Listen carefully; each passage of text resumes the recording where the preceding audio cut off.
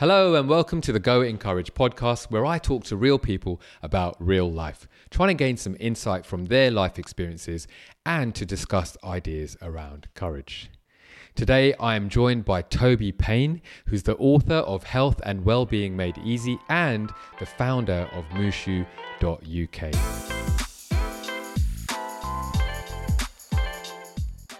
So here I am with Toby Payne, founder of Mooshoo and author of Health and Wellbeing Made Easy. Is that right? Yeah, that's right. The rest of the title is the 12 Principles of Outstanding Health and Wellbeing. I'm really glad to have you here at Go Encourage. Yeah, and Rix, thank you so much. I know that you're super passionate on this subject, and I know you've got such a wealth of wisdom. And, you know, obviously we've talked in the past, and I've always, respected your knowledge around this. So I'm super excited to be here today. Oh, mate, that's mutual respect, I think. Yeah. So I thought before we get into sort of engaging the idea of courage, it'd be really cool for people who are listening or watching just to get to know a little bit about you. Yeah. So most of the time I ask people, every time I think I've asked people what their name means. Do you know what your name means? Yeah, my name is God is Good. Really? Yeah. God is good. Wow. Yeah. I think it's like a celebration of God, and the name is derived from that. So I think that's really what it means. Cool. And did you know that growing up, or was that something you just found out later on? Do you know what? I didn't like my name growing up, so I didn't like it at all. And in fact, for some reason, I wanted to be called Biggles. I don't know why. Yeah, it's really random. Wow, that is so random. So, and I think it was just because I used to read this comic and it had Biggles on it, and then I wanted to be. And Biggles was this character, sort of like an RAF character. And for some reason, that's what I wanted to be called. So that was when I was about 5. So yeah. So this character Biggles, yeah, was he quite, you say he's an RAF. Was he quite heroic? He was heroic. Do you know what? He had like a mustache. He's almost like your typical fighter pilot look. Back in the day, back in the in the First World War or something like that. It was I can't remember actually the whole story behind it, but for some reason at one point I was really begging my mum to change my name to Biggles. Yeah, amazing. I don't know why. Yeah. Did you have an idea or an ambition of something that you aspired to be when you were older? Yeah, absolutely. So, one, I wanted to be a Formula 1 driver. Oh, come on. Yeah, what a great ambition. Wanted to do that. But I also loved animals. I've always loved animals. When I was a kid, we always had lots of pets. So we had a spaniel, we had a rabbit, we had a cat, we had guinea pigs. Our house was like a zoo, really. And also my mum was very sort of free with that. So they would roam about. So you'd have all these animals just randomly roaming about. They weren't necessarily in cages. So that was interesting. So it was a Formula 1 driver and a vet. That was really what I wanted to do. I wanted to help animals. So, yeah. I wonder how the two could have overlapped. They could have overlapped. Take the hamster in the car as you're going at 200 miles an hour. Exactly. Down Spa or something. Yeah. And where did you grow up? So I was born in Wales, in Cardiff, and then we moved to Manchester. So when I was about 4, we moved to a small town called Little Hayfield. Okay. And then we moved to South Birmingham, and then moved into Birmingham, and then now I'm High Wycombe. So as a child we moved around a lot. My dad had his own business, and so we then tended to move around a lot and sort of following that around really. Oh, okay. But I think it was also a great experience because I just got to meet lots of very different people. It gave me a perspective about I don't know, that we have such local mentality sometimes. And I think because I got the experience of going to lots of different places, even as a child, I immediately noticed that you can have quite a sort of, a sort of local way of looking at things rather than, you've just got slightly different views, but we're all the same kind of thing. Yeah. So it's very interesting. Yeah. And in terms of family, is there a few of you, siblings? Yeah, so I've got a sister. I've got an older sister. She's 4 years older than me. She lives up north. And yeah, she likes the cold, I think. I really like warm weather, so I moved down south. And then I've got my mum and dad, so that's my, yeah. And are they up North, Yeah, south? so my dad is he's around Kidderminster, which is just south of Birmingham, and my mum's in Birmingham. So so I get to go back there quite a bit Nice. and see them. So that's really nice. Cool. But yeah, they are. Yeah. Did I'm going back to the F1 here now. Okay. Did mum or dad or sister have any influence over your decision there? Absolutely. So my dad was a rally driver. Oh wow. And so I was as a kid I wanted to be a rally driver for ages as well. And then I think when I was about I was probably about 5 or 6. My dad had a friend and he was doing kart racing. And he put me in the kart, and when I was about 5 or 6 I would not stop going on about it. It's literally for about 5 or 6 years or something like that. And then finally my dad sort of relinquished and we went kart racing, and that it was an amazing experience. Really enjoyed it. And I do think, sports and doing things at a reasonable level, if you do karting, it is very competitive. Because when you say karting, you're not talking about going to one of these tracks and spending 15 minutes a couple of times around and then you're done, right? You guys were like actually racing, weren't you? Yeah, they were kart racing, which is it's what Lewis Hamilton started with, and on all the Formula One drivers did. And obviously when you start kart racing, you always think you're going to be a Formula One racing driver. Yeah. And it's good to aspire that. It's obviously challenging, and it's very, the competition is really high. I used to also race with somebody who got into Porsche racing as well. In fact, he gave me a great testimonial for my book. Did he? So his name's Jack Bartholomew. He's a brilliant driver. I think you get a sense of inspiration from people who are naturally talented, and also they've actually had to fight to really be as good as they are. It's any discipline, any form of discipline takes a lot of effort, takes repetitive practice. So that was huge. Kart racing was huge for me. Amazing. I'm like jealous. I love a bit of karting. Yeah, it's brilliant. So you want to be an F1 driver, or you want to be Dr. Dolittle? I'm not sure. With the animals. Confused child. What do you actually do? How did that translate to you now and later on in life? Okay, so what I do now is I'm an architect, so I design how systems work together. I guess for me, I've always been interested in the bigger picture of how things work. I'm not very good at just simple tasks. In fact, I almost lost my job a number of times when I first started working, because they give me like a really simple task and I just couldn't do it. And I used to get very self-conscious about it. But what I would do was I would think about how that particular task worked with everything else. And once I'd done that, I'd be able to do it really easily. But not only that, is I just knew how everything joined up and how everything worked together. And I think I just frustrated a lot of people when I was younger. But then as I've got older, I realized that was, it was a gift. It was something that, I know not everyone can do. But I really didn't appreciate it back then. It was something that that I learned that actually this is brilliant. It's helpful, and I enjoy that. So when a simple task, if we could zone in a little bit, when a simple task came your way, what was going through? Was it not having the passion to do it, or was it something more than that? Was it not knowing why it's important, that sort of thing? I think what tended to happen is, it was I couldn't start it without knowing the big picture. And I suppose the reason was because I didn't know, if it was actually worth doing.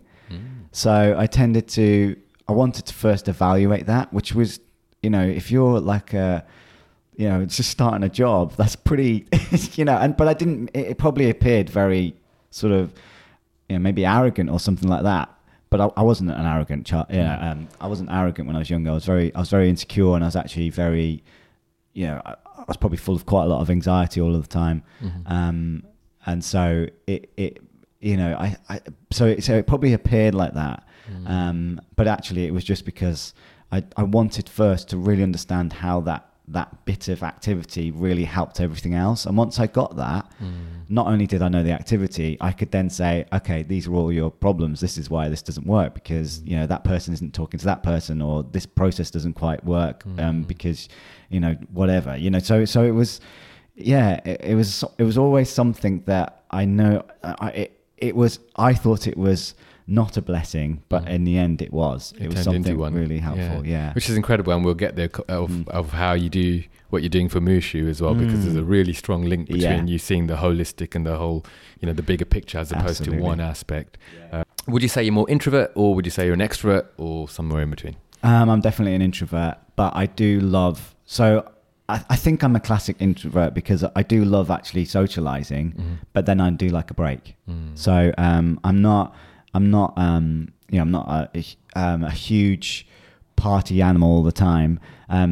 But in my younger days, I definitely had to be around people. You know, it's not like I was a total closed person or anything like that, but I do enjoy the company of others. I think, again, when I was younger, because of my insecurities, I sometimes found it quite difficult to be around people, and you know, it stopped me from you know, socializing a little bit. And as I've got older, I've realized that actually I really love it. And what would happen is the fear would stop me from going out, and then actually on the odd times that I just found myself out, I'd suddenly realize I actually love this. What's my problem, sort of thing, you know. But actually the fear was stopping me from actually really realizing that I do love being around people. It's so good to get there as well, because a lot of people don't understand that their motivation is from fear. Yeah. You know, yeah, sort of dance around the topic of fear and just go, oh, I don't feel like it, or I don't feel right. But actually when you go a few layers down and you go, oh, I'm basing my decision based on fear. You know, ooh, what does that look like? How can I address that? Yeah. Have you taken the love languages test? I have done that. Yeah. So my love languages are physical touch and words of affirmation. Same. I know. I know. We've talked about this before. We have talked about this. I know. Before, yeah. And I do think that it's brilliant. I mean, for relationships to do that and understand your partner, understand how you should be talking to them, I just think it's really powerful. I'm not saying I'm brilliant at practicing it all the time, but I do know that as soon as I do, we just reconnect. And it's Gary Chapman, wasn't it? Gary Chapman, yeah, that's right. Yeah, obviously a bit of a genius there in writing that. Yeah, definitely. And I think it's like it's a bit of a map, isn't it? It's like okay, hang on, have I in a relationship, have I made sure that this person's love languages, I've invested something in there, and if I have, then maybe it's not that, maybe it's something else. This gives you a little bit of an idea of which direction to go in sometimes. Yeah, absolutely. I think it's almost like a bit of a safety net, because you know that's a good phrase, safety net. Like it because you've got like something to sort of fall back to know, okay, when things are going wrong, I've just got to remember that, and then hopefully that'll get you back on track a little bit. So I do think it's great. I think the last time we spoke about this, you said you didn't warm to it straight away, did you? Yeah. Actually, so Jackie introduced it to me, my partner, initially first, and I was not happy about it at all, because I thought she was attacking our relationship as if to say, I want to share these love languages with you because I don't feel like our relationship is where it should be. And that wasn't her intention at all, but I totally took it the wrong way. So we had a huge argument, but then we resolved it. We sort of, I realized that actually what she was trying to do is strengthen it. You know, I think relationships are an ongoing process, and it's just constant, never-ending improvement, isn't it? And you can't just expect that your relationship is just going to remain the same if you don't do anything about it. So what it reminded me was that, okay, she's just trying to find to get stronger and closer. So it was a good experience. No, that's good learning experience. Excellent. Would you say you're more logical or more emotional? Do you know what? It's a really challenging one. I think from a work-wise, I've got a very logical type of job, and I tend to be drawn to solving problems in a logical manner. But I am quite an emotional person, and I really feel I feel like I feel the room. I feel, I do feel people, and it kind of makes me So I massively appreciate the emotional side. I don't think, rightly or wrongly, that I'm entirely brilliant at that side. At the emotional side. At the emotional side, Right. so I think because I've always used my logical side, and that's always benefited me. It's always got me my money. It's how I've got paid. People have paid me because I'm good at that. And therefore the emotional side has dropped sometimes, and therefore I forget about it. I forget about things like rapport or just, and I'll go straight to, right, we need to solve this problem. And so obviously some people who are illogical, brilliant. But if that person's emotional, it's the worst thing you can do to them. You haven't even made any effort with them whatsoever. Yeah. And so I've not always appreciated that. And I think, I'm learning now. I'm learning the power. In a relationship, obviously, it's just the same, So There's just no time though, right? When you're trying to get things done, Yeah. you've got time to get emotional. You've got to get this thing done. That's just me being me. But it is something that, that you have to learn. And I think, be wise about reading the room and figuring out how you can connect with people the best way possible, How do you connect to people, Rix? What's your sort What's of... my, what? Yeah, what's your logical, approach? emotional? Yeah. I think I'm a highly emotional. And so but I am logical. Like I like being logical, Yeah. but emotions do tend to drive the way, the direction I go in. And I think over time, also with a history of anxiety as well, being emotionally led, I think it's been order and logic that have helped me to build structure and therefore bring freedom in those areas. Yeah. And so I think when I can cut through being over empathetic or overly sensitive about what's going in the room, then I think I can be a more authentic me. Yeah. Because if I know there's something in the room that's, drawing energy or bringing a negativity, I can be a little bit wanting to support or wanting to help or ease that conflict. But if I, one of the things, I mean, I'm going off on a little bit of a tangent here, but one of the things I found is we're not here to fix everyone. It's not down to us. No. And so you got to let people be who they are and just be responsible for your bit. And I think that's where the logic kicks in. It's like, hang on, this isn't for me to feel or for me to carry anyone else's emotion. I'm here to do a job if I'm there for a job, or I'm here to be present for whatever my space is for that meeting or whatever it is. Sort of like your sphere of influence. You've got to be mindful that, you can't, as you say, you can't dictate how people feel. And even if something's happened and they feel in a bad way, that's not always your fault. It's not your responsibility. I totally relate to that. Definitely. Yeah, totally. Cool. And I think it's that what did you say earlier on? It was pretty much there as well. It's escaped me. Never mind. It'll come back. All right. Do you make things happen, or do you tend to go with the flow? I'm actually quite a big planner. I think because of my, I don't know, I used to call it an affliction, but because of my special power of being able to, my special power. Yeah. Of looking at things holistically, it means that I have to understand how things all work together. And that includes my life. Because if it's not, I feel like if I'm not thinking of all the parts of it, then I'm not living in a complete life. And so what happens is I then start to feel I'm not quite working properly. Parts of me are broken. So I would say I'm a planner. But then I think over the years, I think I've realized, I know it's kind of similar to what we were talking about actually, you can't control everything. Because I think part of my fear was as the unknown and uncertainty. And therefore I used to sort of try and think, well, actually, if I plan it and control it, I can almost dictate the outcome. And pretty much never that is the case. So although I plan, I do that to have a sense of this is the direction I want to go in.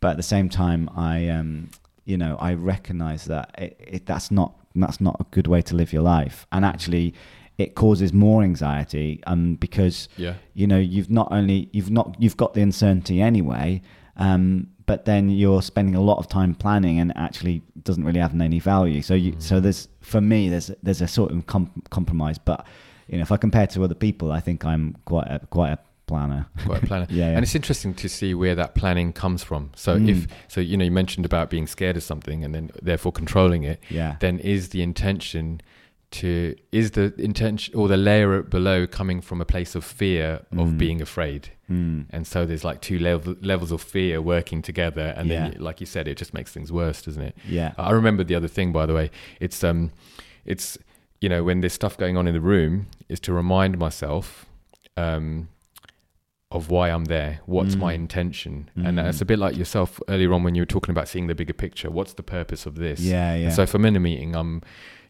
back in the days when I first used to be in a meeting, I don't know if you've had this experience or if it's common, is like, you're like, oh my gosh, I'm in this meeting, I better bring something valuable to the table. And like, I've never been in a meeting before and early in career. Whereas now you're like, why am I here? What's my purpose? What am I representing? Am I representing an external thing that is not in this room and therefore I'm the ambassador for that thing? Or am I, the lead on this particular part of the project? And therefore let's let logic kick in and let me speak to that, not to something else if it's got nothing to do with me, because everyone likes to give an opinion, don't they? But they do. If it's nothing to do with you, then stay in your lane, sort of thing. I think, that resonates. I think, your first bit about the layering of fear, though, I think I'm sort of tanging up, going back to that original, but I think it'll come back to what you're saying. Is that, I think I used to be a planner to sort of control it, and I used to, I used to believe that by having certainty in what I thought the outcome would be, then that would give me, that sense of sort of, control. And then back to the sort of thing you have in the room, I think you're right.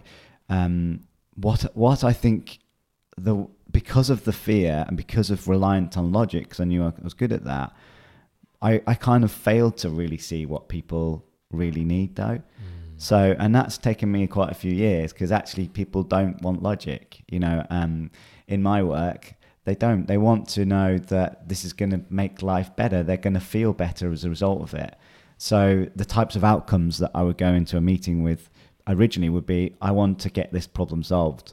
But actually, you have to think about it in a different way. In order to get that problem solved, you have to get people to feel in a way that makes them want to solve the problem, or makes them feel that the problem and the way you want to solve it is right. And you can only do that really by emotion. So I think it changed my perspective. So I can totally resonate with you. And I think that it changed what sorts of outcomes I want, rather than just focusing on sort of a logical outcome, which I think that's just part of it. But you can't get to that until you've got through to that emotional aspect. Does that resonate? Yeah, that makes sense. Okay. Yeah, it makes sense. And it's about holding that tension and sort of balancing that out in the best way you can, which I don't know if anyone gets right, to be honest. Like, we're all trying, aren't we, to get there. But Who is your role model with that, would you say? I think growing up, I had a few role models, but I think I put people on a pedestal a little bit too much. And so when they fall, your ground shakes a little bit. And so now when I look at people, I think I like certain aspects of a person, and then that will inspire me, and then I'll remember them. I'll be like, oh, so-and-so was really good when I went to that meeting. I'd like to aspire to be a little bit more like that. And being the kind of guy I am, I don't know if I've, I don't know if it's okay, but I don't mind asking. Like, I'm like, hey, how did you get to that place? I'd love to learn. Like, have you got a couple of minutes? I'll buy you a coffee, whatever. Like, I'd love to learn. And what I found is most of the time people are willing to talk to you and willing to teach and willing to give you their perspective, which is awesome. Which kind of fits into maybe why I've ended up here doing this, because I really find it fascinating to learn from other people and see their life experiences and where it's led them. So I don't know if that answers your question. That makes total sense. I really like that. I mean, and also because I always think that people think of role models as someone's a superstar or something like that, but I think if you find a trait in someone, you don't necessarily have to copy their entire life. And I do feel like sometimes we think of role models and you've got to do exactly what they do, or you get mega stars or celebrity sort of coaching people, and it doesn't mean they're perfect. And I think you're right. The pedestal thing is quite dangerous, because you end up thinking that they are perfect, but no human being really is perfect. We're all aspiring to be perfect. Well, hopefully most of us are, but the reality is we're not. So I do really resonate with that. I totally I agree. And you know what? I mean, it touches on your words of affirmation as well. But I think encouragement is so important because, you know, as a society, we're very quick to say what we don't like and that someone messed up, right?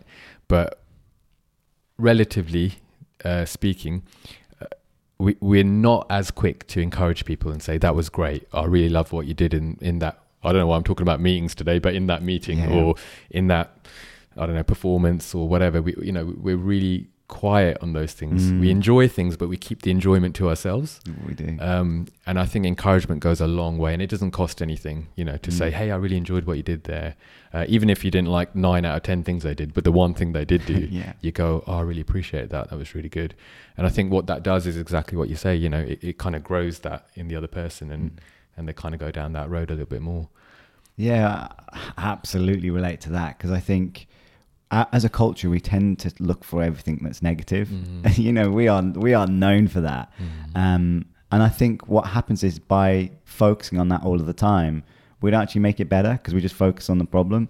And if I think about the meetings we have, the first thing we actually look at is all of the problems rather than celebrating everything that's good about it and building on that.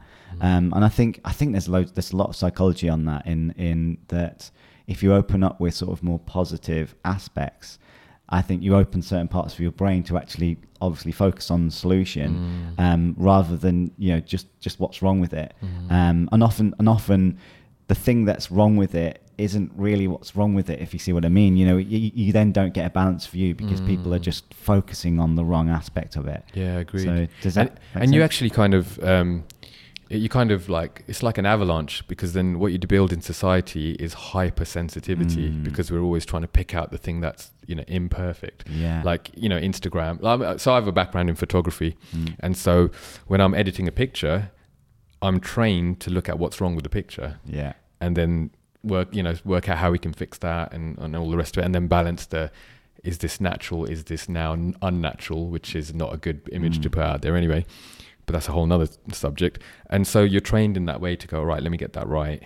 And what I try and do, or what I try and later on, I guess, in my photography journey, is that I was like, hang on, take a moment, have a look at the picture. Yeah. You happy with this picture? I'm like, yeah, actually, this is a great picture. And it really brought out this person's eyes, or I really like the colors in here. And it's that same thing, what you're talking about, you know, it's that gratitude, you know, it's trying to stir that and therefore, you know, creating it's almost like a different path then, isn't it? Yeah, that sort of appreciation of what's good about it and what's bad. I'm similar actually because of, you know, from a tech background, we are very critical people, and you know, and I don't think it always serves us very well. It doesn't serve us very well.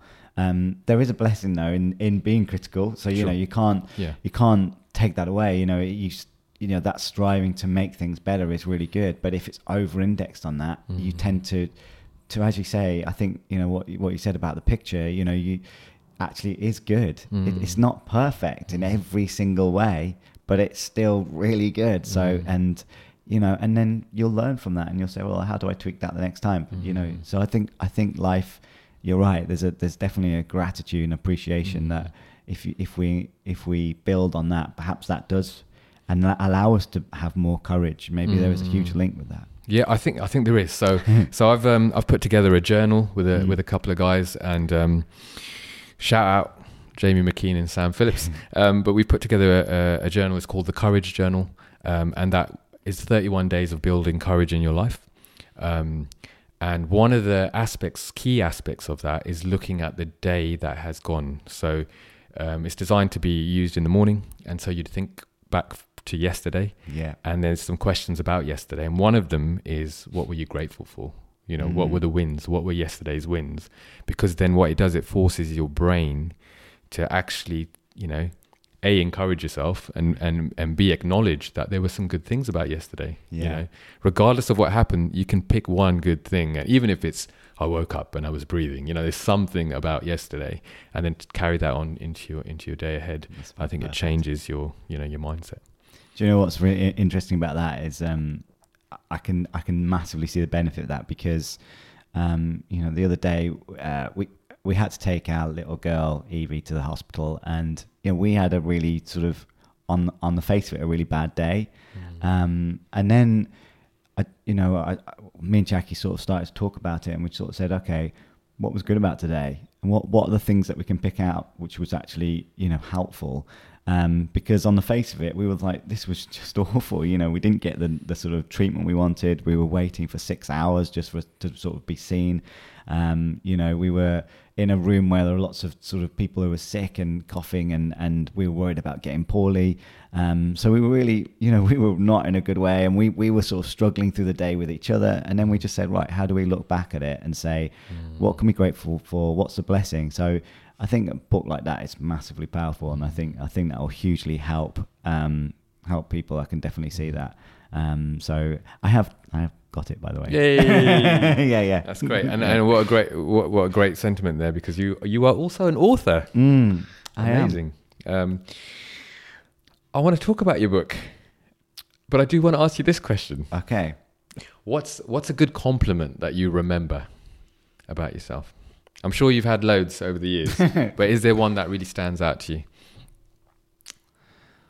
I think recently, I think it was a great and loving father from Jackie, and that meant the world to me, actually, because I think when you have a baby, it's pretty intense.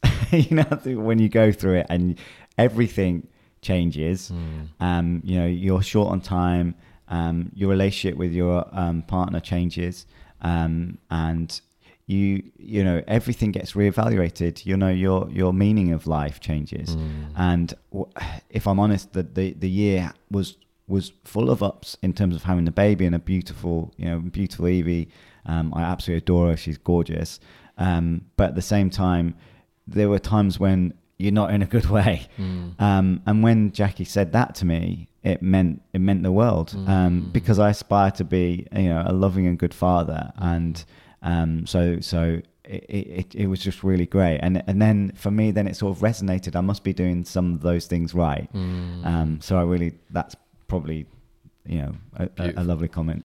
I wonder if you have a system or if you have a routine that you kind of have put into place to help you be more productive day to day. Yeah, absolutely. So, and this really ties into my book as well. Amazing. So, health and well-being, if you really think about it, it's about your daily habits. And it's making sure that the daily habits are around, all of the key areas, whether it's your sleep, your nutrition, it's your fitness, all of these require something that you repeatedly do. They're not one-off things. For me, my routine is fairly regimented. I think when you have a new baby, it's sort of slightly... It's a military operation, right? Well, part of it is, but it's also a bit random. So you can't do the things which you would have done for yourself before. You have to sort of limit maybe those times where you would have a sort of a routine to sort of get you ready for the day. But I've kind of distilled that. So I have a cold shower, totally into that. Like just freezing cold every morning? Yeah, wow. 2.5 minutes. I do my affirmations. And just say, right, I know you say wow, but actually if you think about that as being difficult and challenging, it sets you up for the day, because actually most things in the day aren't quite as horrible as that. But actually over time, you learn how to just manage that initial sort of shock of the cold shower. And anyone who does cold showers regularly, they get to that point. So this is not just me, you do. Yeah. It's just again, it's back to the routine once you've done it enough time. So I've got the cold shower, and then I do my affirmations. So I've got a specific length of phrase that I say while I'm having the cold shower, which lasts for roughly about 1.5 minutes. And then the actual cold shower, I try to do it for about 2.5 minutes. That's when you get the sort of full effects of it. Then I come out of the cold shower, I do Superman pose. I look at myself Superman in the mirror. Pose, Yeah, like wow. So what is this? Is it that one? Yeah, or it's power pose. No, it's the one on the hips. Right. Nice. So this is where Amy Cuddy did some brilliant research and her team, where they found that just after 2.5 minutes, you've started to produce testosterone and you're really positive hormones around your body. So The other thing to do is smile. So smiling also releases things like oxytocin and a great load of plethora of great hormones again. So do that. So that's sort of my, that's my shortened version of it, because there was a longer version where I'd also meditate, and I'd start to think about what I need to appreciate, all the gratitude. But because my as part of my goal, my shower, it has appreciation as part of my affirmations works. I get that from that. So what I've got is a shortened version of my day to manage, baby, a job, and Mooshoo, and writing books and things like that. Yeah, amazing. So you're the founder of Mooshoo. Yeah. Can you tell us what Mooshoo is? Yeah, so Mooshoo is about how do we turn health and well-being into habits, right? So the essence of having a good life is, is working on aspects of your life that you want to improve, building the muscle to get better. And health and well-being, like anything else, like a sport, like work or anything like that, if you want good health and well-being, you need to build the habits, and you need to have, you need to build that into your life. If you can't just magically expect that by doing something for a few weeks, it's going to all be better. This is something you have to, you if you want great health and well-being, you're going to commit to. But what I will say is, once you do it, once you realize that you've got bad habits, which we all have, you suddenly find there's time to do them. And even for me, even though I've got quite a busy life, I'm running a business, I've written a book, I've got a baby, I've also got a full-time job, I still find time to do those habits. And because they become intrinsic in your life, and also they're not big. They're not always that big. If you think about my exercise routine, for example, I always do 20 minutes to an hour every day. But if I only do 20 minutes, I'm okay with that. I don't put pressure on myself. Okay, I've done 20 minutes, and that's okay. So I make sure that the habits for me are all doable and realistic. But I still do them. I have a strong commitment every day that is a certainty, a must for me, because I know the value of doing it and why I want to do it. And that psychology around habits and things like that is really important. So, can I just say, sorry, that there's purpose in it as well. Yeah. And I think that's what I think in your book, in the introduction, you're talking about, if you're going to do this, then decide to do it. Like there's no use just sort of reading about it and going, okay, that's great. But actually, make a decision, make a strong decision, feel it, and actually commit to something. Absolutely. If you think about let's say you've got a bad habit, right? So if you've got a bad habit where you come home, you veg out, you sit on the sofa, but if you've done that for 20, 30, 40, 50 years, your brain is ingrained that way. The neural pathways have been set. So in order to change that habit, you do need a big energy push in everything. In any change, you have to be able to manage your state. You have to be able to change your state at will. And I think often people maybe get a bit confused about state. So the view about state is being able to create an emotion, positive, ideally, because if you do a negative, you're gonna have problems, and then make sure the intensity is enough so that it drives you out of the old habit. But to your point about purpose then gives you the why, right? So again, back to our conversation about emotion and logic, people are driven by emotions, right? So if you logically say, I need to lose weight, people don't just lose weight, right? They just don't, right? But if you give somebody a good reason, and they're going to do it to stop themselves from getting disease, or so they can be there for their children, so they can be there for their parents or whatever, they've got a really good compelling reason that wakes them up every day, they are much more likely to do that. Yeah. So it's I think the story, isn't it, that compels us. So when you think of the word courage, what comes to mind? I think firstly, courage is something that you do all of the time.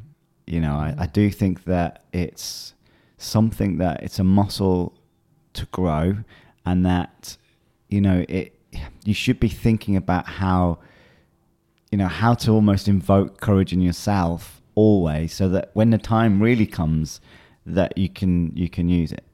So I think that courage is, it's breaking through. It's breaking through challenges. It's helping people. I always feel like there's a definite link between courage to, help people and do what's right. I think that the doing what's right is important. What you believe is right, and that, it's we all need it, and we all have it, and we all do it all of the time, and we might not always appreciate it. If you suffer from any forms of anxiety or anything like that, then in order for you to do sometimes quite basic things, or what other people might perceive as basic things, that is courage in its own right. And I think the sort of nature of courage is that it's highly subjective. For one person, it's, everything, to do something basic, like just go out and meet people, that is really hard. And I definitely can relate to that. If that's a challenge for someone, I used to have a huge fear, which I needed to overcome, and I need to just get the courage to go and do that. Versus, then just helping people, having the courage just to be different. Don't just follow the herd.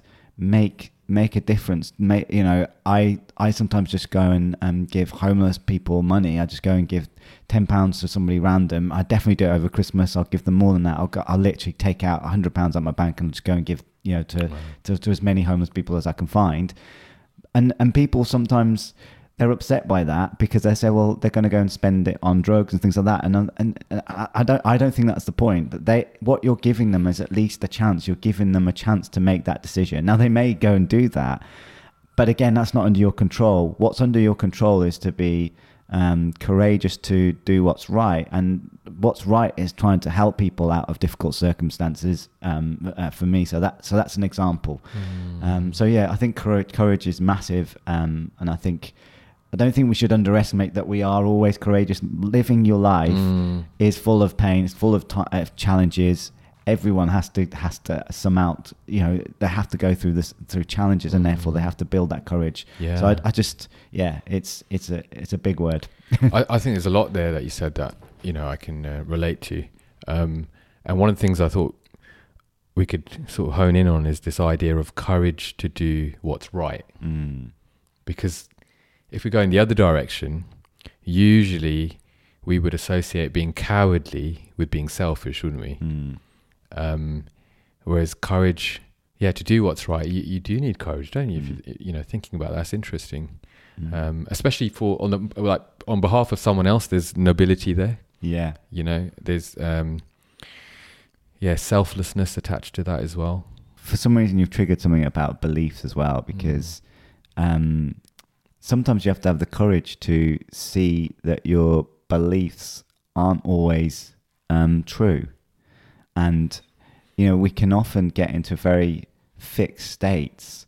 And again, in health and well-being, the reason why sometimes we don't do the right things for our health is because we've got very poor beliefs, or we haven't got the right beliefs. So the courage to actually, challenge your own beliefs and challenge your own thinking, which sounds, this is getting into psychology, but that in itself is hugely difficult sometimes. But once you do, you'll learn something about your beliefs, and you'll change and benefit from it, and have the understanding that you can be more flexible. And I think that's also really important, because you can sometimes strive for things, be courageous for something, but actually, was the belief right in the first place? Yeah. And I think you're touching on humility now, aren't you? Because you need that level of humility to start saying, oh, actually, I might not be right here, or maybe I need tweaking in what I'm thinking, because I might not be on the right path, stroke, I might be slightly skewed, my view might be slightly skewed. And I think it does take that humility, that willingness to be a bit more self-aware, look back at, and I don't mean from a, self-critical way. I mean, self-criticism is a good thing, but not to the point that we were talking about earlier on, where it starts to, you're picking out all the bad things and not remembering the good. But I think it does take a level of humility to go, yeah, maybe I haven't got that right. And if you have got it right, let's say, then what have you got to lose? Because all you're doing is just putting it through the fire and seeing if it stands, you know. Yeah. So, and again, it ties in, I'm going all over the place, but it ties in with the whole cowardly versus courage type mentality. Like, insecurity would stop you from doing that, wouldn't it? It'd be like, oh, I might be wrong. I wanted to ask you, is there a movie that inspired you to be courageous in life? Yeah, there's two.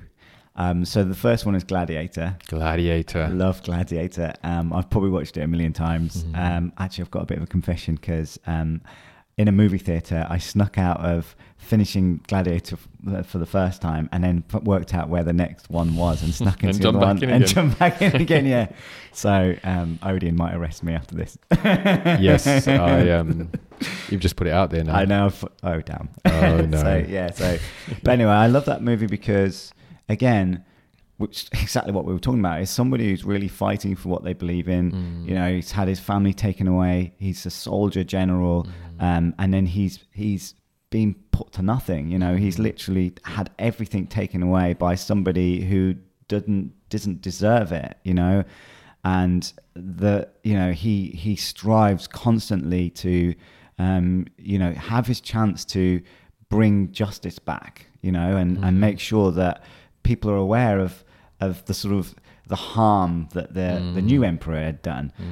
So I think it's a great example of what we've just been talking about. Yeah, you know, clearly a man of huge courage, constantly trying to sort of get back to where he wanted to, or not even that, just actually get back to resolving the sort of original the status and where he was before, and so I just think it's a great, it's great for how you should live your life. And obviously he makes mistakes ultimately, and ultimately it sort of costs him his life, but at the same time, you know, he sort of demonstrates at the cost of his life, and he's willing to put his life on the line for what he believes in, and the courage and to do that is obviously huge. And I kind of really like the quote, what we do in this life echoes in eternity. That always resonates with me, and I think it just makes you think, am I doing important things? Am I helping people? Am I trying to make the world a better place? If I'm not, is this really what I should be doing? Yeah, I agree. And I think it speaks to legacy as well, doesn't it?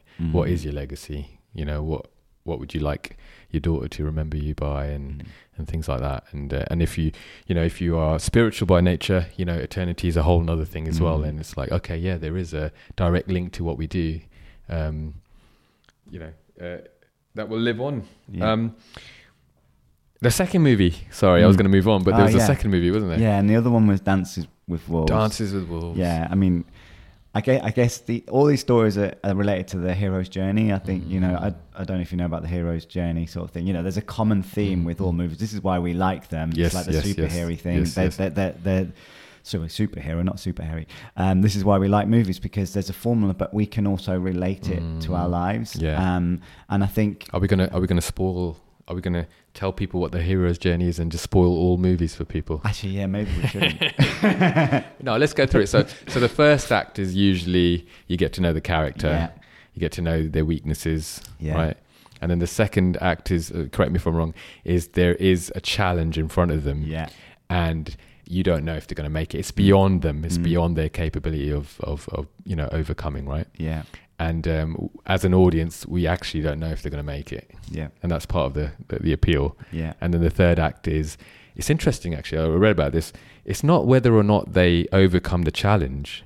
It's the resolve that they have about the challenge, right? And that's what makes it interesting. Yeah. In a classic Hollywood / Bollywood movie, they would overcome the challenge.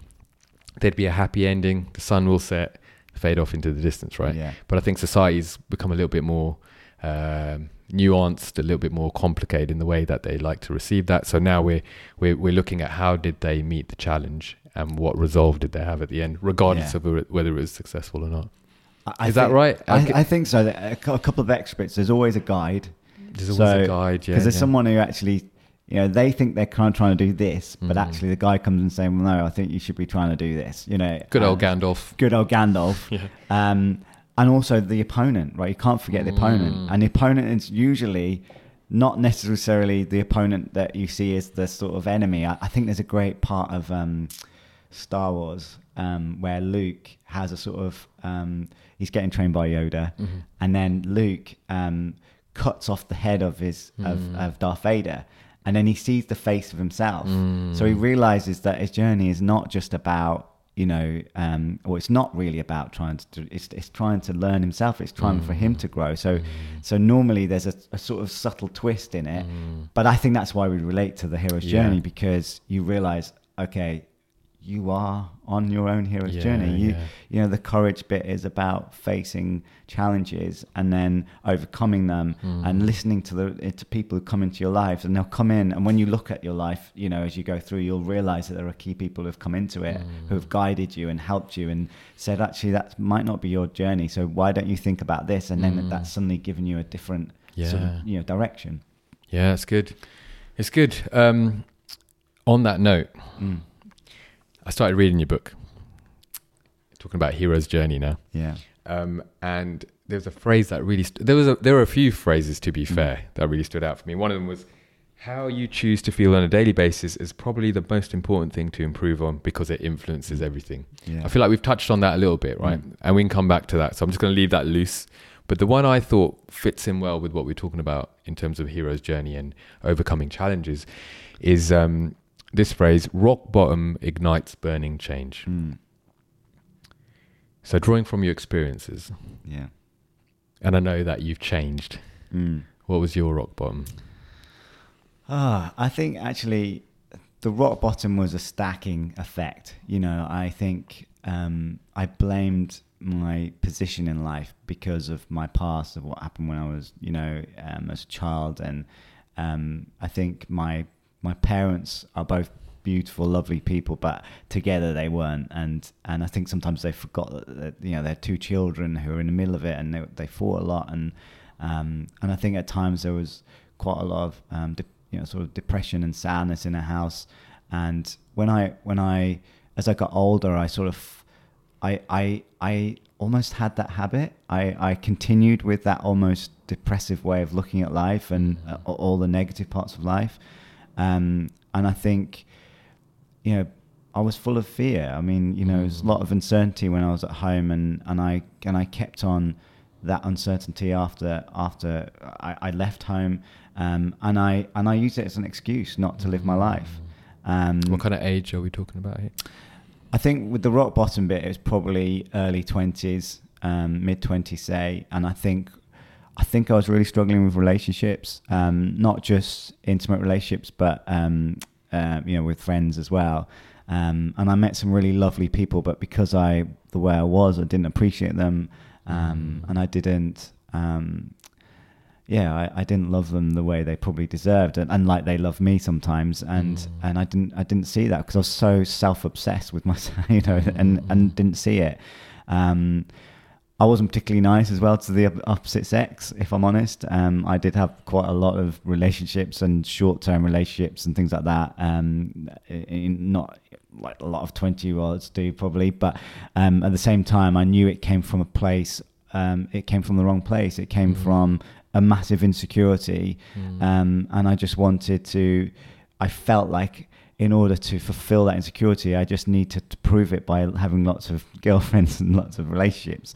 And in reality, it just made it a lot worse. And I think that was probably because of a breakup of somebody who, I was in love with, but I kind of knew they weren't right for me. But I also recognized why they did it, because I wasn't a good person. I'd focused all my energy on the wrong way of being, rather than being courageous and finding another way. And I think I was lucky enough to sort of have people who were trying to tell me what that was, and I couldn't hear them. I was stuck in that way. And I think until I really hit that point and I felt very low, I wanted to end my life. I didn't want to. I didn't want to burden the world of me. I just felt very self-absorbed, and that everything was about me. I thought, well, this is the right way to, I need to go. And I think, I don't know, I think I realized the absurdity of that. It was a good turning point, because you went right to the bottom, and I was thinking, right, I need to go, I need to end this. Wow.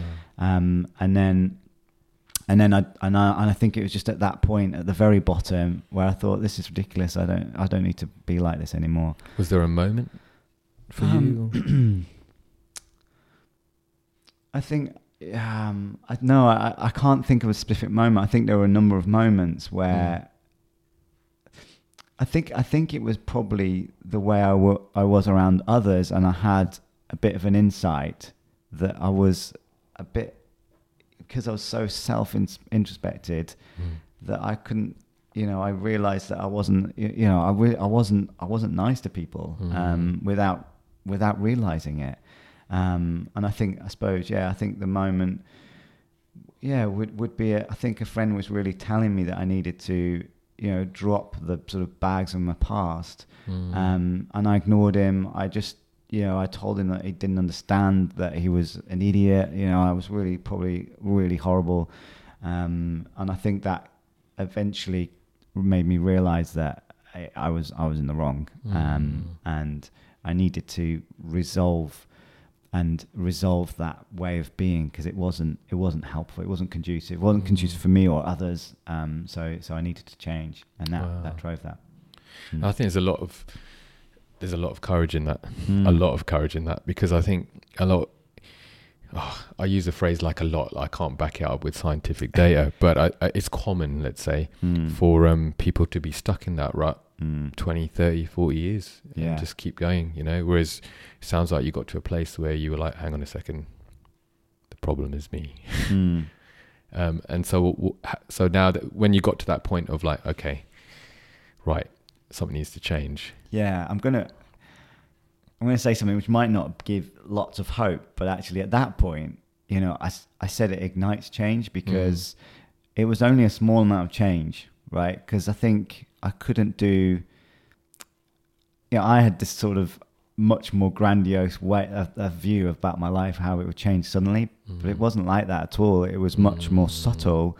I think I just decided not to just focus on the negative, on what was wrong. I just wanted to start just trying to relive my life. And I found that,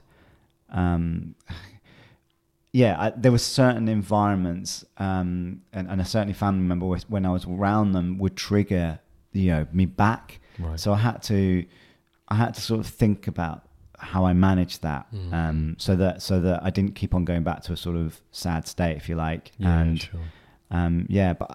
But a bit of a side note, I this is what we're talking about as well, the sort of state change. Once if you've been ingrained with something and a way of being for a long period of time, it takes some spark, some high energy to just say, I need to snap out of it. And I think the rock bottom bit, feeling suicidal, is it's weird how that became a huge spark. That was almost the energy. It was the drive to say, why am I feeling like this? I have got lots to be grateful for. This is just not right. What is it? And I can't actually say specifically though what that was. I am, whatever it was, I'm hugely grateful for that moment, because it changed my life. I don't think if I continue that way, it wouldn't have been a good life.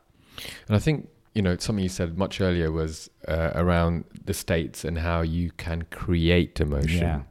And I think that's powerful, to know that we can create emotion. We don't have to always be in a responsive state. We can actually create. Absolutely. And it's about upskilling yourself, isn't it, to be able to create those opportunities for happiness, joy, or even just progress. Even if it's not happiness, even if it's not joy, if it's just progress, that okay, this is a step in the right direction. And I think, hitting your rock bottom brings a lot of credibility to what you're doing now, in terms of your book, and really exploring what it's like to operate at your peak, as opposed to, maybe responding to what the world throws at us, and ending up, as a result of our experiences. You said the word suffering and what that is. And so it sounds like, that hasn't come from you reading that in a book, but it's come from you actually walking out what that looks like to relive the pain, or to move on, let it go. And I think you used the phrase, your friend said to drop your bags, which I think is a powerful visual tool, isn't it? It's brilliant. On your journey of trying to work through all this, which I know links to your book really well, have you found some gold? Absolutely. I think that point in my time, rock bottom, ignited certain change. I also was starting to read and listen to Tony Robbins, who's been very influential in my life, and I've done quite a number of courses. So a lot of my learnings has been sort of around that man. He's a pretty incredible person, actually. And I think he's touched millions of people's lives. Can I just say, sorry to interrupt, right? Yeah. I don't know if it was in the book or earlier on in the conversation. It's all blurring together now. Yeah. But you mentioned you mentioned sometimes you need to create an intensity of energy in order to push forward. And I think he does that really well, doesn't he? Yeah. It's like, some people can see him as very flamboyant or a bit over the top, but actually he does that specifically for a reason, to create that intense or invoke that emotion so that it's a significant point, isn't it? Absolutely. I think this is what he trains on the courses. I don't want to give anything away. Sure. But I think just you go into those courses and again, take the courage, because it's a lot of time you have to take off. But what they train you is, and it's not just him, he has his brilliant trainers around, but they train you about the state, right? And state is everything, right? If you with my rock bottom experience, my state was negative, and the link to that is that, and the science on this is, you're creating loads of cortisol, you're creating an environment in your body that is really unhealthy. And at the time, I was suffering from IBS, I was suffering from tummy issues and headaches and things like that, and I'm absolutely know that they were sort of caused by my psychological state. It's definitely induced by that, and as soon as I realized that I could manage my state, and I'm not, it's taken me a while, and I'd say that karting again, I did karting twice, I did it again, and I relearned how to use state to get me going. And then some of the courses I've done with Tony Robbins really helps you fine tune it. And I think what's really important is that intensity, right? So having a good emotion is one thing, but being able to turn it up to 11 and really max it out and consistently do it and make it more means that every day your life, it can get better. Yeah. And whatever your life is, if you think your life's good now, if you can turn on that state even more and the intensity of it even more, and you've got that power within you, you connect to something deeper than yourself. You can make that happen every day. And I think there's lots of ways that we can do that. I think some of them are quite personal. I talked about things like a cold shower, or Tony Robbins is all about movement, which is huge, and using sort of things like rebound and the trampolines and things like that. Yes. And with things which can instantly get you from the negative state to something you can just use and really just, you can then decide what you're going to do. So state is everything. You have to get that going, and I totally respect Tony Robbins for really driving that kind of understanding home. And I definitely recommend anyone to do his courses or anything like that. It's an incredible experience. Yeah. We went from rock bottom, we went from the change, what invoked that change. And then I think you made a really good point about it doesn't just happen overnight. Yeah. Like it can, let's be honest, things can happen overnight, but for the vast majority of people, it's subtle changes over a period of time, which I think is important. And then, the whole Tony Robbins thing that we're bringing in here, sorry, I'm in summary mode here, is like sometimes we need to be a little bit intense or a little bit extreme in what we're trying to do because it has a purpose. Yeah. And we can either speed things along or actually stop things from going in the direction that we ultimately know is not the right direction for us. So with those things in mind, was there a point in your life that you felt that you really had to put it on the line and take a risk, and maybe use some of these techniques to take that risk? There's quite a few. I'd say writing the book and basically the first few sort of paragraphs of my book, I talk about my life experiences. And one of the things I wanted to do is make sure that was okay with my family. And if I'm honest, the first draft I wrote of that was very raw, and it was very my perspective. It wasn't a balanced view. It was, and I didn't realize it wasn't. I actually thought that this was the truth. This was the only truth, And when I sent that to my parents, I really upset them. They were absolutely, devastated. My mum particularly, and it took. It basically paused the book for a while because we had to understand each other's views. I felt aggrieved that my childhood wasn't like I wanted it to be, or what I thought it should be, and crazy expectations like that.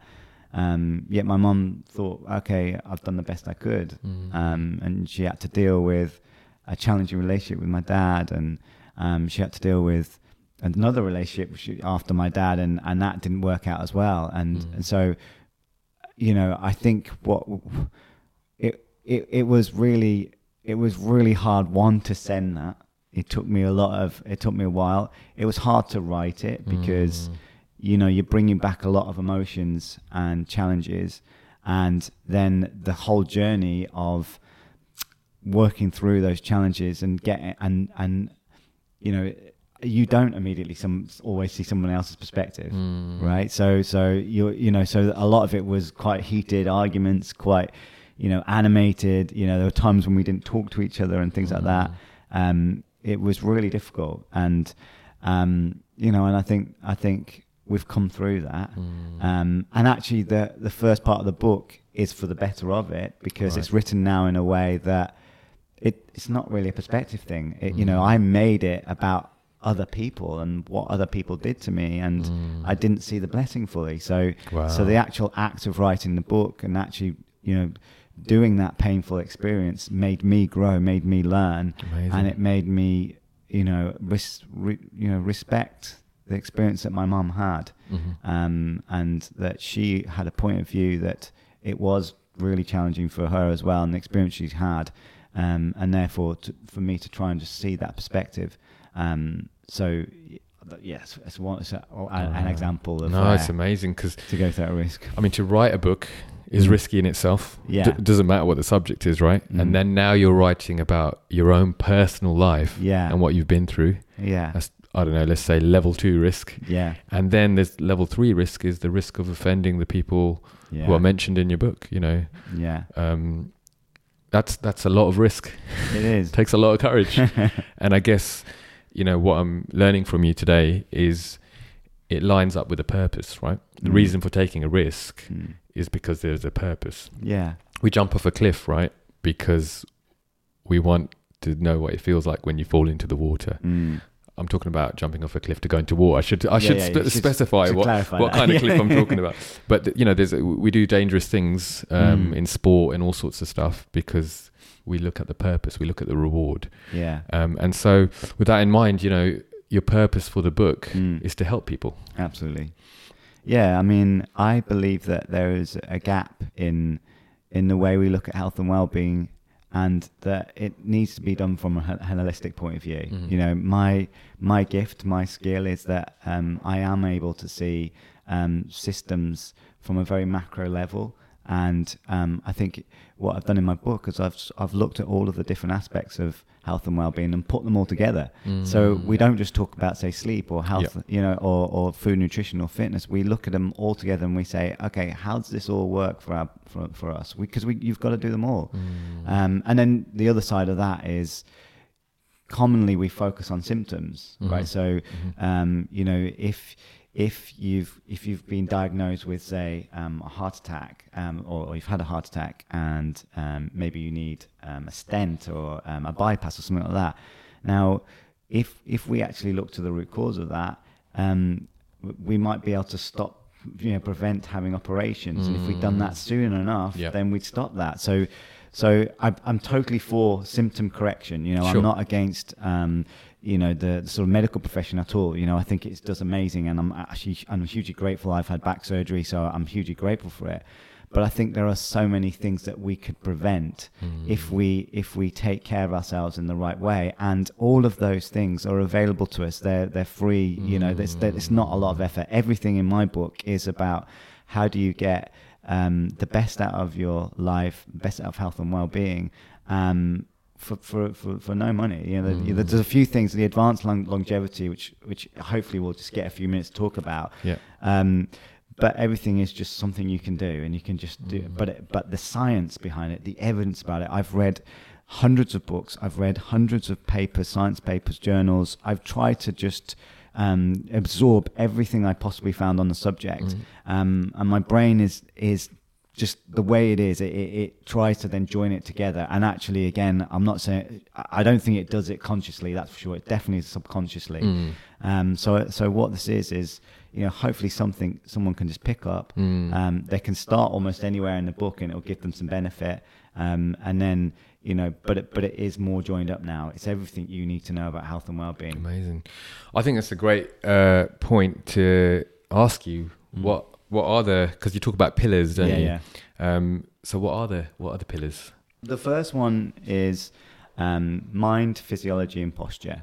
Right. And again, I'll just do a little bit of a touch on the science on each one, really. Okay. Right. So if you think about posture first, we can trick our minds into being in a better state just by changing our posture. The work again that Amy Cuddy did was if you sit upright, if you just naturally put yourself in something that looks like a confident position, then you smile. It's really hard to think about bad things, and the physiology bit is what we're trying to do is create an environment that is fit for us to thrive, right? So if your mind is focused on bad things, on negative things, then that impacts your physiology, right? Because what happens is you're producing hormones, things like cortisol, that basically cause damage to us. So our bodies really respond to our mind. It's really intrinsically linked. Wow. And I think so. The first one, in my opinion, is something that everyone should study the most out of everything else. Everything else is important, but that is the thing. You get your mind, physiology, and posture right, and you're doing well. Right? Foundational. The foundational bit. Yeah. So, but everything else, I think you could start anywhere else on the 12 pillars, and you'll just grow and learn from it. But that one is really, really key. Okay. Then we go to breathing.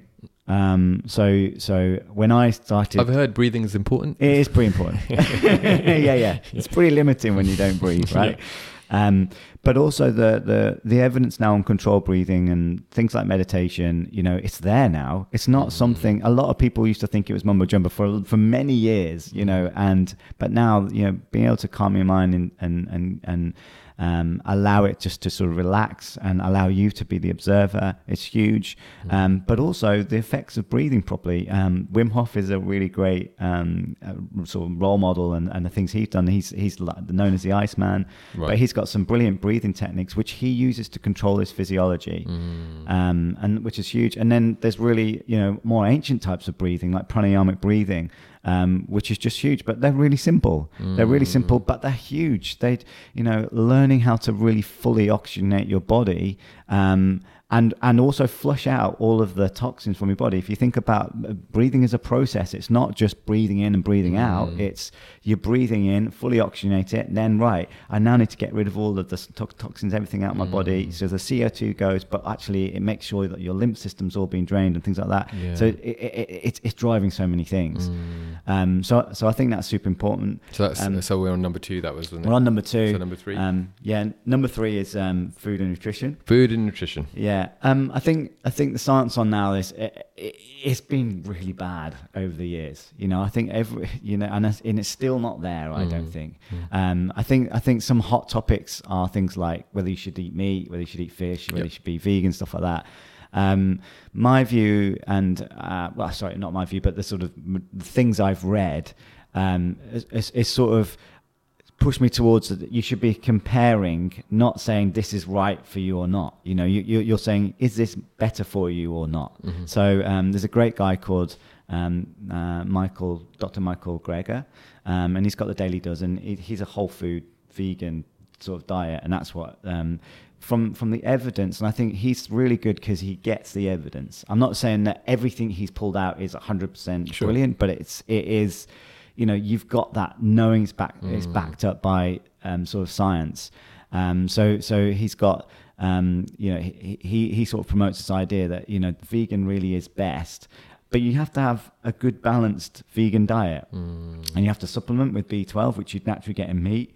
And the problems with meat is sort of inflammation, and you know the practice around meat makes it more likely that you're going to get infection and things like that. So there's you know so it's just a comparative. But if you can't get your nutrients easily from vegan diet, then you know, you might have to eat small amounts of meat to get it. Right, you know, and right. so you're comparing then. So okay, I'm going to eat meat, but I also sort of understand that ultimately isn't the best for me, but it's probably still pretty good. Meat is nutritionally pretty good for us as well, but it's not as good as a proper full-on vegan diet. And if you have a vegan diet full of chips, that's not good for us. No. And very quickly, the only other thing, a couple of other things is we eat too much typically.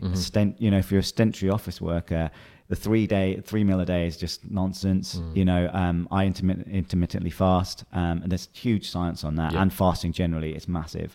And then gut health. Gut health is it's still a bit of unknown. We've got 3 trillion bacteria. You are your gut health. Yes. It can affect your mood if you get it wrong.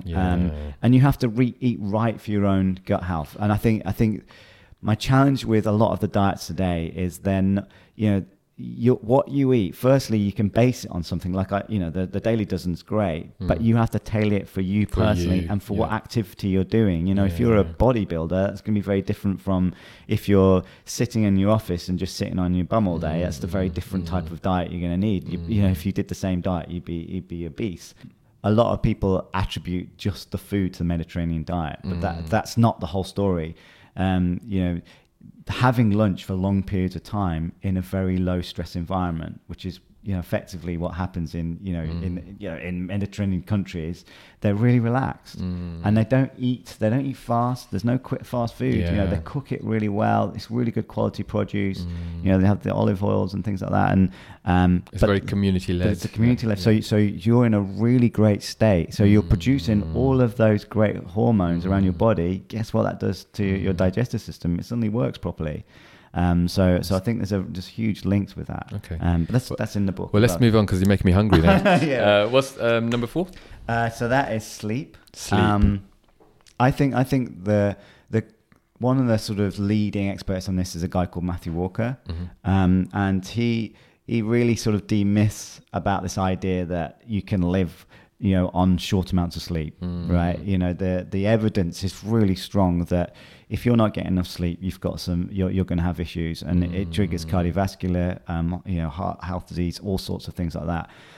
But what's incredible about sleep is there is a beauty sleep element of it. They've done sort of experiments where they've seen people who have been deprived of sleep from periods of time and compared them to if they're getting a full night's sleep. Guess what? The full night's sleep, they look better, right? And they can, you know, they've done experiments to see that you are attractive. So if you're ever in wonder, make sure you get a full night's sleep and make sure you do that right. And then the other thing is it's a big processing moment, right? So we often think that sleep is about logging off, but it's not about logging off. You're getting rid of, you know, dead neuron cells, your memory storage. So basically, you're reforming your day. You're organizing your brain. But one of the big things is about how we manage social interactions. So if you're getting poor sleep, what happens is, one, in the day, you misread social interactions, but when you sleep, you actually process those social interactions, so you learn from them again, and therefore you get better and better. And it happens in REM. So during REM sleep, you just get this, you know, you get this incredible, your sleep is helping to develop your social interactions. And I often think, again, relationship back to mind. If you've got bad thoughts, or if you're focusing on the wrong sorts of things, then often or not, that will affect your sleep. And therefore your social interactions will naturally be poor as well, because you're not processing them properly. You'll see negative aspects about the conversation that might not have been there. You'll miss the sort of social cues. So that's why mind physiology and posture is number one. Most important. It's all connected. Someone should write a book about this. I know they should, shouldn't they? Right, let's speed through the rest of them, because I don't want to lose. I'm so sorry about this. No, it's great. I know you have a lot of passion for what you're doing. But we'll hit the headlines, and then we'll let people know where they can find your book and where they can buy your book, and get clued up, so we don't have to all go off in 12 different directions. You pull them all together keep for them all us. Together, yeah. But then they can use that to go and speak to the experts as well. I mean, the book is more about, not just about bringing it together, but helping point people to, for a particular subject area, they know who to go and talk to. They know what sorts of things they need to understand to be great at it. You know, I'm all for making sure this is not about me just selling books. It's about how do you link people to the right the right professionals, the right people in the world who can really help you. What, are you an architect or something? I think I don't know. What's the next one? So Fitness for Longevity is the next one. Very quickly, so this is not just about looking good. Again, lots of physiology effects. It's clean out your lymph system. It's huge amounts of things. I think the 3 top things to think about are making sure you get cardio, making sure you get your weights, you lose bone mass and things like that as you get older, and making sure you do things like yoga and things like that. So there's 3 things. And what I do is I just have, like, if I'm doing 20 minutes or whatever, I alternate and make sure I do that all the way through the week. So I'm keeping all of those maintained. Topped up. Okay. And the next one? Social life is probably one of the biggest other ones, right? If you think about your mind, physiology and posture, if you've got great relationships and you're connecting with people in the right way, and there's a great Harvard study on this where they've researched over 700 people, and for the last 70 or 80 years, it's one of the largest experiments. And it's not money that makes people happy at all, you know. And a lot of the people started out, they believed that they were gonna make their fortune and then they'd be happy, and it's all crap. And what they realized was strong relationships. That's happiness, and so that's huge for this. The next one is my spiritual one. It's love, nature, and giving back. And I kind of reworded it because I think people have strange connotations with spirituality, and I just wanted to not have those connotations. It's a difficult one to define, isn't it? But so you've defined it as love, nature, and giving back. So it's it's love, it's being grateful, it's being compassionate. It's nature, which is about how we connect. We can often feel disconnected because we're not getting that sort of connection back to nature, to what we're meant to be. Feeling that is really important on a daily basis. Again, make that a priority, and then giving back is we are beings that thrive on giving, and in return we get things back, but primarily we should be just always giving. We should be in that mode, and I think if you can get your mindset fixed into feeling giving all the time, I think you get so much from that. And I struggle with that sometimes. You go into yourself rather than saying what do other people need, and I think that's huge. There's a phrase in the Christian world which is, we're blessed to be a blessing. Yeah, so it is about actually receiving but then giving, which ties in with that. Yeah, makes so that is so true. What's the next one? Healthy sex. Okay, so awkward. We can give an hour to this topic now. Here we go. No, I'm kidding. All right, so clearly the evidence on this is huge, and again, it's what we keep talking about. If you're producing lots of good chemicals in your body, good hormones in your body, that's good for you, right? So you're creating an environment which is great.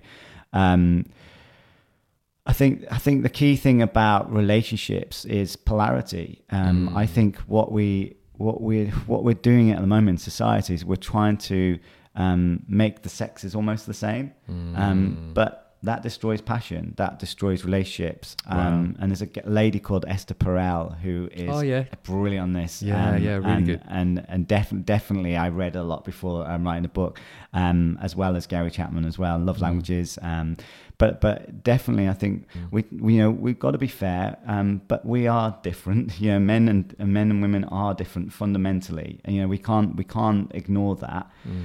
We've got to make sure we're being equality, but we've got to just appreciate that. And I think from a passion point of view, from a love point of view, once we do that, it makes relationships a lot easier, because you don't end up either adopting a very feminine trait to please the woman, or the woman's then adopting a very masculine trait to sort of protect herself, if you like. Wow. So I do think that's another big one, and I think yeah, and also I'm not saying that necessarily you have to have one relationship. I know lots of people have beliefs on this. I'm very open, from the book's perspective, that some people just have lots of relationships, and again, I think obviously there's danger of unprotected sex and things like that. But if obviously everyone's aware about what that means to them, and they're all happy with that, then why is that a problem? Society has naturally said that we should just have one partner, one relationship. Whether that's true or not, I don't know. But it's just to make sure that people have. We're gonna really dive into relationships on a future podcast series. So I'd love to get you back on that and sort of explore some of those things. That'd be really good. But we'll park it there for now. We'll park it there. Yeah. So what's the next pillar? I can't remember what number, but it's face and body beauty. I think this one, just very quickly, just be really careful about what you put on your skin. It's the biggest organ, and there are a lot of chemicals out there which are very not great for us. I think there are now some manufacturers who do more skin-like types of substances. Okay. So pick them. Just look out for that. Okay. Yeah. And then the next one is brain health. I sort of differentiate that from mind in the more like the functioning of the brain. So in the book, I talk about all the different areas and what you can do specifically for those areas. If you're going to improve your memory, those sorts of things. I think the main thing about brain health is actually social. Your brain needs to be challenged. If you want to avoid Alzheimer's, challenge it. Therapy and coaching. Would the avoid Alzheimer's, and just, are you talking about just keeping active, making sure your cognitive function make it a habit every single day to challenge your brain, right? I think courage is a really good sort of view for this, because it's pushing your brain to work out how do I push something forward. So it's actually making sure that your brain is thinking in a way, how do I push through that? That's a great example of it. What do I need to get past? What obstacle do I need to close? Don't stay where you are. And I think that's what your brain needs. It thrives from change. Therapy and coaching. I think this is often missed because, and especially, we need external input. We need people to see our blind spots, right? So if you're in a bad way and you don't even recognize it or can't see it, you need someone else to repoint you in the right direction. So coaching, I think, is really huge. I think we should all have a coach. I have a coach, and she is really good at just directing me in the right direction. She helped me in my book hugely. And then therapy, all kinds of therapy, right? If it's therapy for psychology, or if it's therapy for your muscles and things like that, all of those you need. And having regular checkups will just ensure that your body's in tip-top state. So make sure that, I think that's a big one as well. Finally, advanced longevity. Interesting. This one is kind of like, it excites me, right? So all the other ones you can just do, right? The book is really, everything is free. This one is probably more advanced. Okay. Things in this one are things like cold showers. But a lot of this is about something which we all naturally have, is our ability to restore our own DNA. There are now supplements out there which they're still going through sort of certain human trials and make sure that they're all safe and stuff like that, but they stimulate something that we all have, which is recovering our DNA. And of course, if your DNA is restored, aging is the process of how we produce cells, so our cells are always replicating. Now, if your DNA is corrupted, every time you replicate a cell, then basically that cell is corrupted. So over time, what happens is the more DNA damage you get, the more corrupted cells you get, and therefore you age because of the consequence of that.